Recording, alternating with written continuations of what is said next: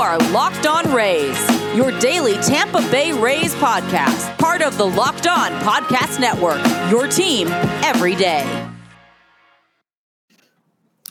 Welcome into another edition of the Locked On Rays podcast, and we are proud to be joined by Jeff Ellis, who is the host of the Locked On Guardians podcast, and you can find him on Twitter at JeffMLBDraft. Jeff, I know, well, we should all know that the MLB draft, the 2022 MLB draft is right coming up.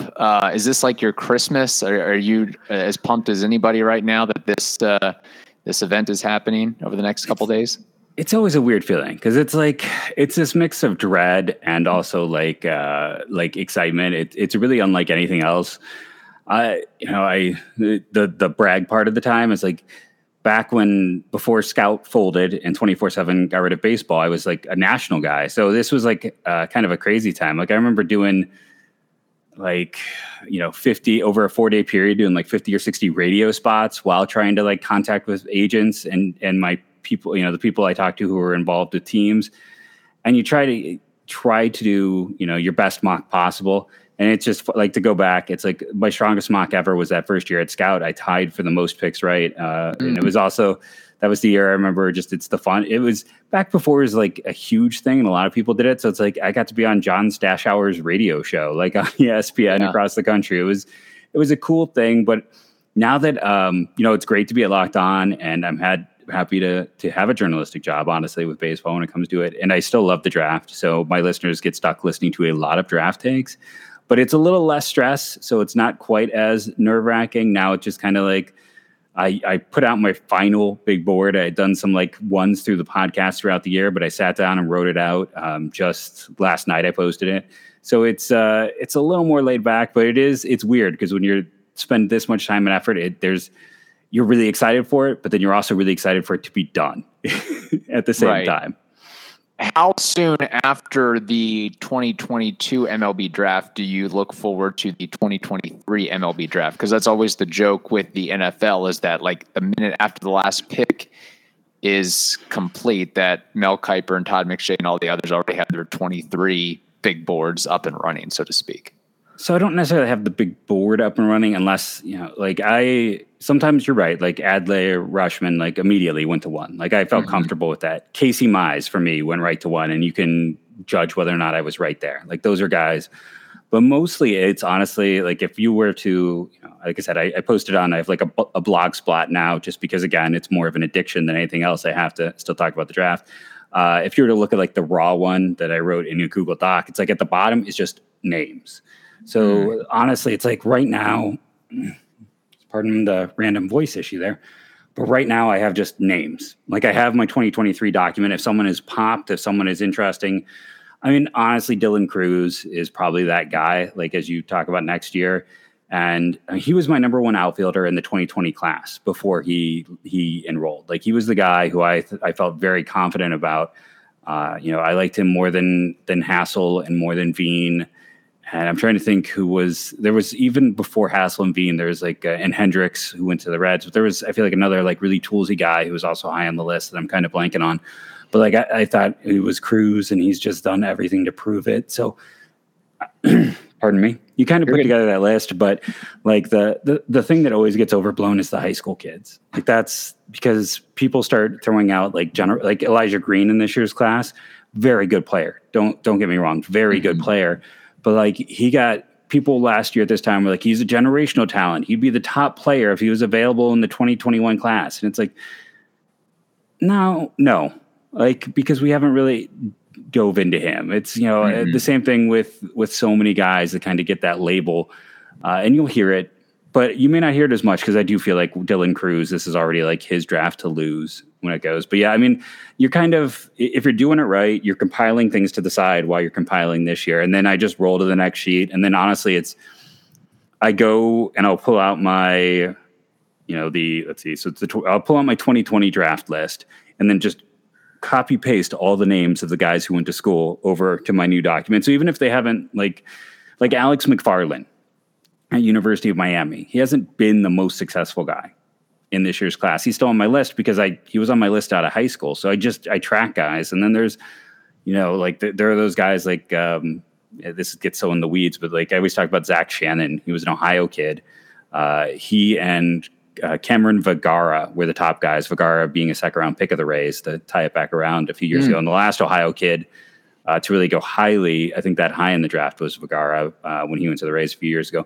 But Shannon ended up being like a fifth-year draft pick out of the Rangers. But like I was just always pulling him off, to the next list, to the next list, to the next list, because he was good enough out of high school to kind of get your attention. And then he took a circuitous route because he went to a JUCO rank. So he immediately became draft eligible the next year. So you have those guys you're kind of tracking for 5-6 years. And sometimes they'll still go and pull up like the Baseball Reference on someone and be like, what happened? And start tracking backwards. So again, for me, it's less of a hobby, more of an addiction. So yeah, I mean, I have those lists, but I have those lists because I love tracking the minutia. Understandable. So generally, how does this year's crop of talent for the 2022 MLB draft compared to 2021? About the same, a little bit stronger, a little bit weaker? How do you evaluate that as of right now?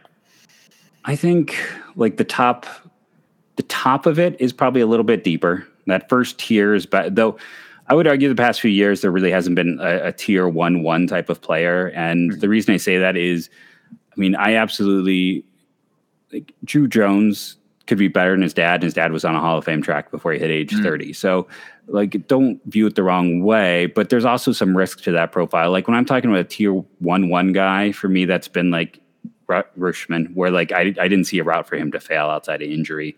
And typically it's harder for a high school guy to be there. Like that's when you have that elite college player is kind of because you know it's safer. It's the Strasburgs. It's the guys like that where you have enough data and you have enough exposure. Now that second tier is honestly for me about 7 guys deep.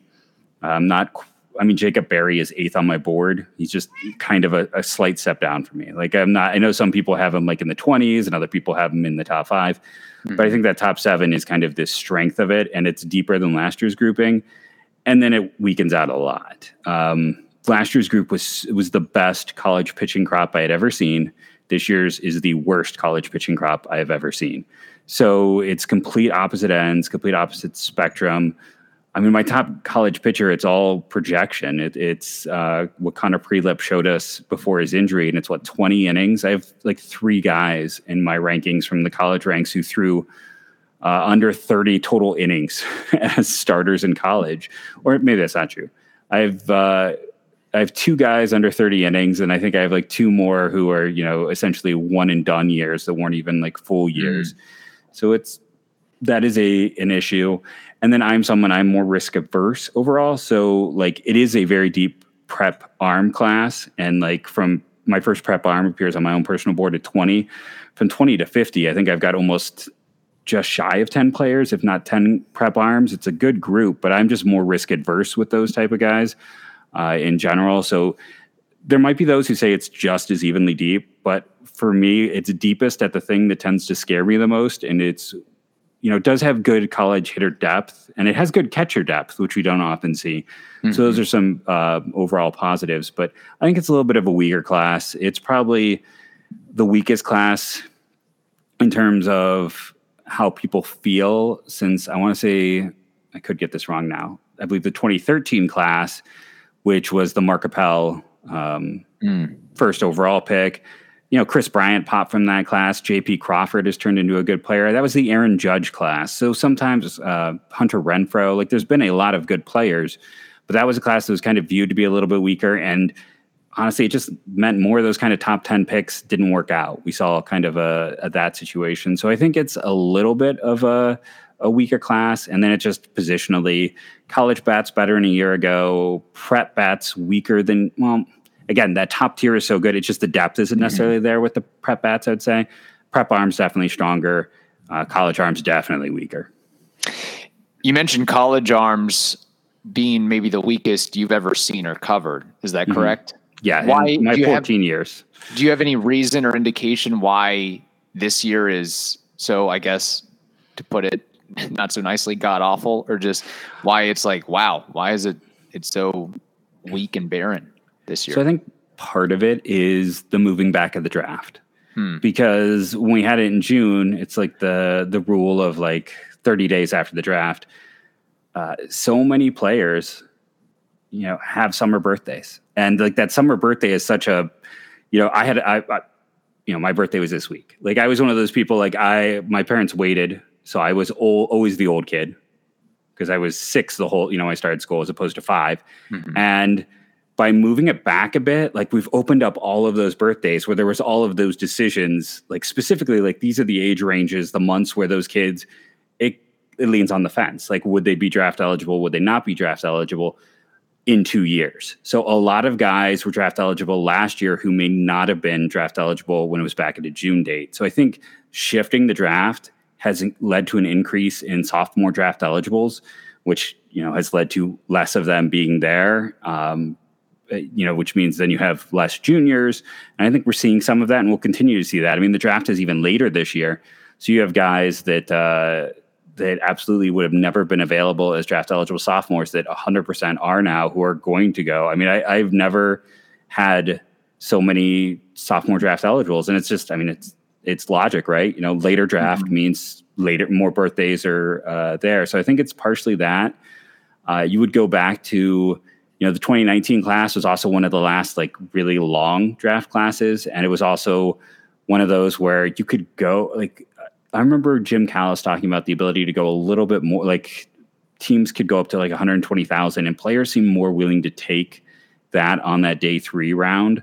So you had a lot of teams who got a lot of talent out of that class. So I think next year's class, it should be a really interesting one because it's the, kids who didn't go in the 2020 class, which was only 6 rounds, right? Or was it only 5 rounds? I can't remember. The Guardians always have their comp pick like the Rays do. So I'm like, they made 6 selections. So I think it was only 5 rounds. So that's going to be the interesting one. But I think a lot of it is honestly just that shift.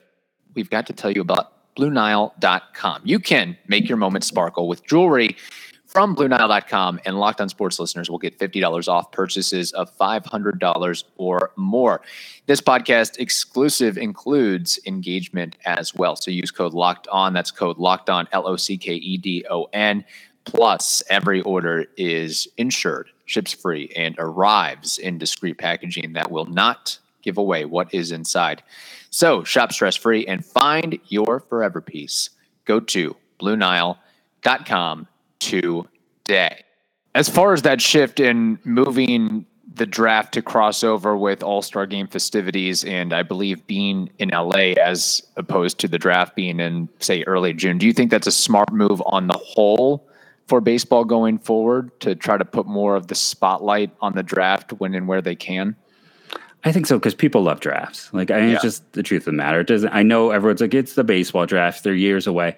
It gets eyes. Like, this is when I got that job at Scout. I was actually replacing Kylie McDaniel there, and we had the same editor, Melissa Lockard, who's over at The Athletic, like one of the best people I've ever met in this business. If she hears it, she should know that. I love Melissa. She was great. But like, it was not a huge group. I worked for Chris Crawford for like 2 years before that at his site, who was one of Keith's disciples, along with Eric Longenhagen. My good buddy Taylor Blake Ward, he used to be part of the Locked On Network, and I were carved out. I remember like Hudson Belansky, who's now a scout with Arizona. Like, when he was doing it, he was the best in the industry. Like, there was no doubt in my mind. Like, my favorite guy now is Brian Sikowski over at Perfect Game. It's not a knock on Carlos or anyone else. Like, Carlos is the nicest dude. But like, you always have your favorite. And for me, it's Brian.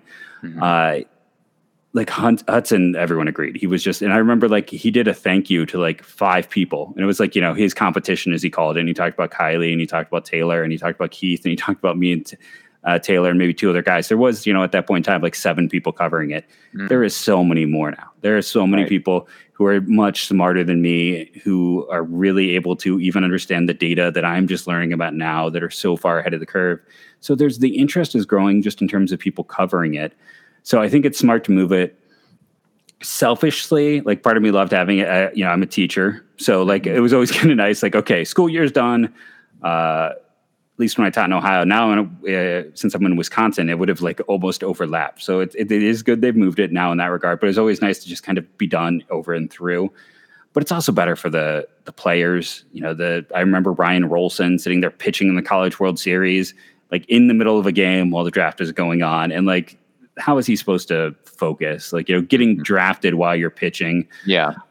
For teams, it's nice that we can go out and see what guys are doing in the Cape Cod League. Carson Whisenhunt hasn't pitched all year because of the suspension.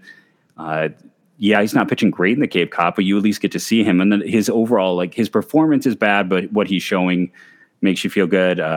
One of my favorite sleepers is absolutely destroying the Cape Cod League right now. So it gets more exposure, it gets more time. And if you draft a pitcher, you're going to shut them down anyways. Like, they're not going to pitch for a college kid. For a high school kid, you might get a few innings.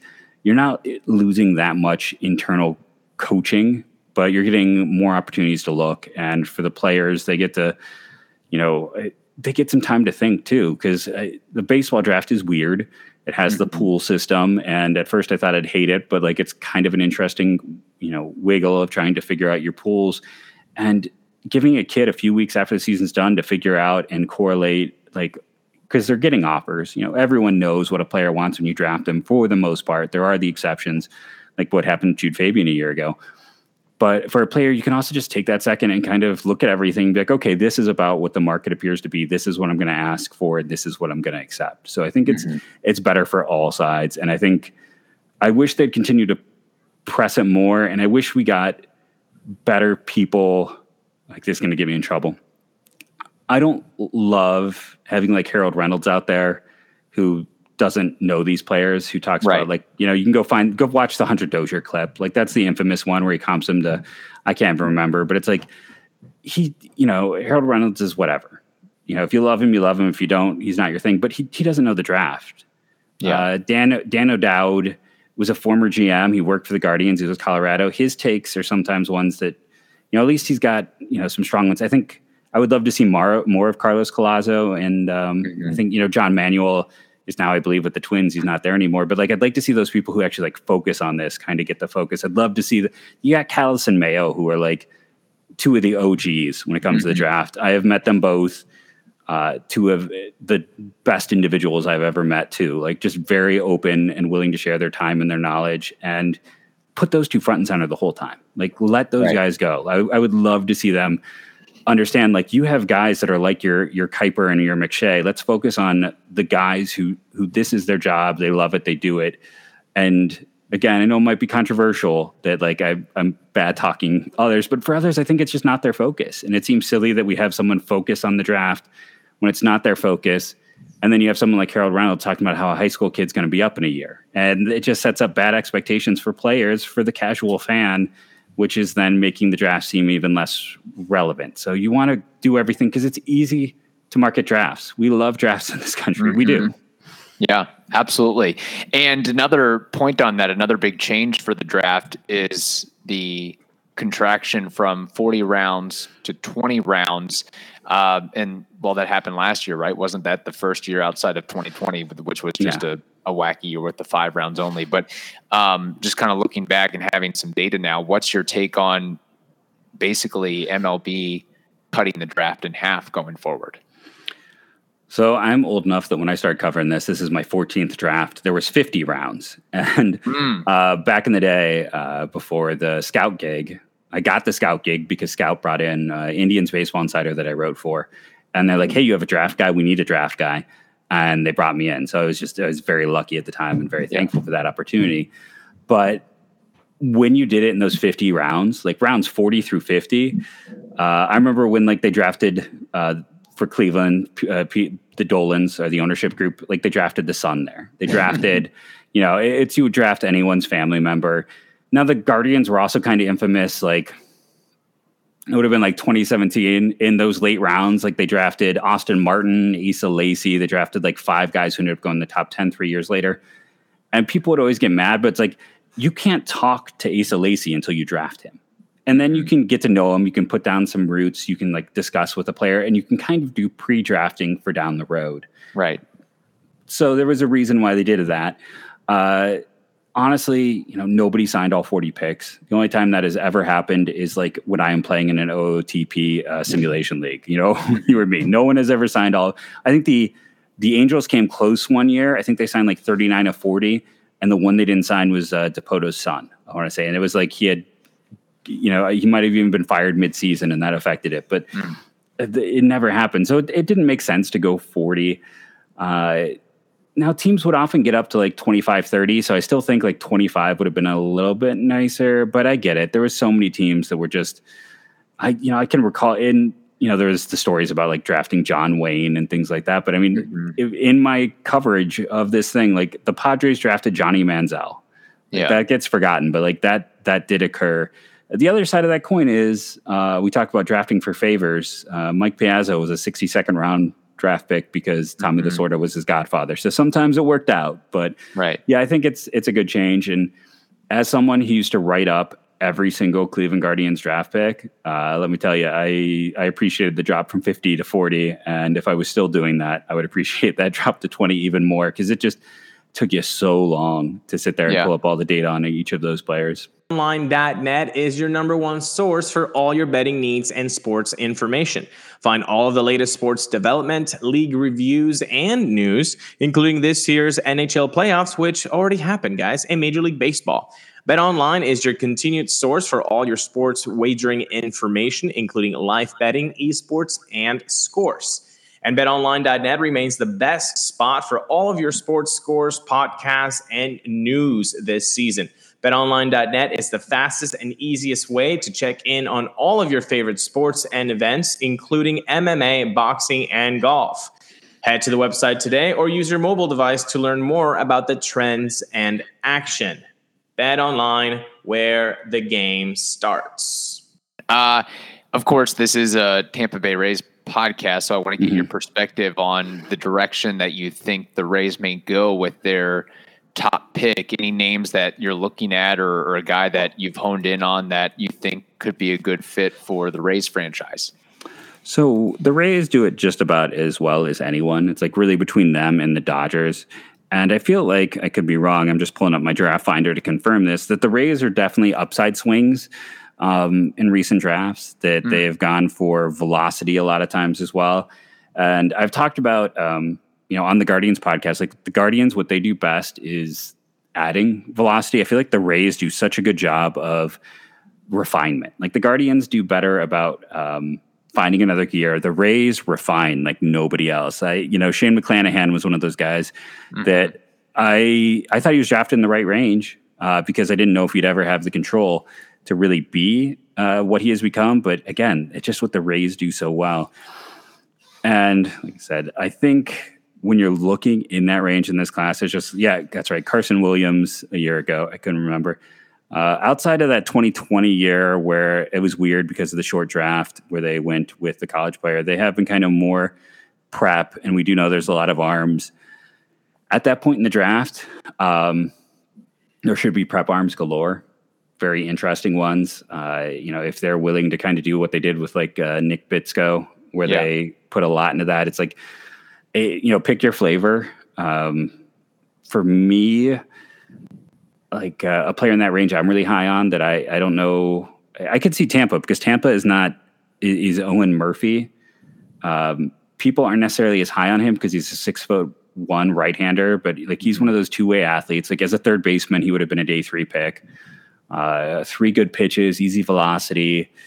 If he is 6'3", we'd probably be talking about him as the number 2 guy in this class, maybe number 1. Like he's just one of those undersized types. Makes me think of like Seth Johnson, who was an undersized righty. If they want to go college, maybe they go back to Campbell. Like Thomas Harrington is interesting from the perspective that like here's a kid who walked onto Campbell. It wasn't really a full-time pitcher until his junior year. Lost his senior year due to COVID. Draft eligible sophomore, just hasn't had reps. And he's pitched really well this year, but he's almost a blank slate. And a guy I would love to see them kind of gamble with, maybe not necessarily in round 1, but we talked about like they're really good at refinement. They're really good with velocity. Reggie Crawford might be the most interesting player in this entire draft class. He threw 4 innings with Team USA, threw like 8 innings at Connecticut. Like, we're talking less than 20 total innings. He was hitting triple digits last year with Team USA. He's barely pitched. Like he's got a slider that, is workable, and there's not really a third pitch. He was a first baseman, mostly a power hitting first baseman for Connecticut. until they got this chance. And then unfortunately he had Tommy John surgery. So we didn't really, but like he was a legit top 10 talent in this class if he could go out and show that he could be a starter. So if you can get someone like him, and if I'm his agent, if Tampa's offering me a decent amount of money, like that's where I'd want him to go, right? Like you want to go to a program that's good at development. You want to go to like I mean, I don't know, I could be wrong. When I think of the tier of like developing, it's Tampa, it's LA, it's Milwaukee, it's Cleveland, it's Houston. Like those are the places, like if I am his agent and if I'm him, I want to go to one of those spots. I want to go to the places because he is raw. You know, he's going to be almost 22. And we're talking about a guy who's got less than 20 innings in his entire college career, but he would be just a fascinating, like he is that athletic, high velocity guy that Tampa does really well with. And he's just a complete lump of clay because he hasn't had those chances. So he's not a first rounder, but I think in that first round, it could be like Noah Schultz. He might be too pricey, but like, he's big. J.R. Ritchie is another one of those like college righty types. Maybe Brandon Barea. He would definitely fit the Rays approach. I think, for a team that has drafted prep arms, prep talent makes another high school pitcher makes a lot of sense right there. Do you see any scenario where the Rays would draft Justin Crawford, the son of Carl Crawford? I just don't see a pathway to him getting to them, if I'm honest. Like he's got a lot of people who really like him, and the top of this prep class is awesome. You've got I don't want to say it wrong, the big four, right? You got your big four with Halliday, Green. Sorry, I'm trying to get myself on camera here. Halliday, Green,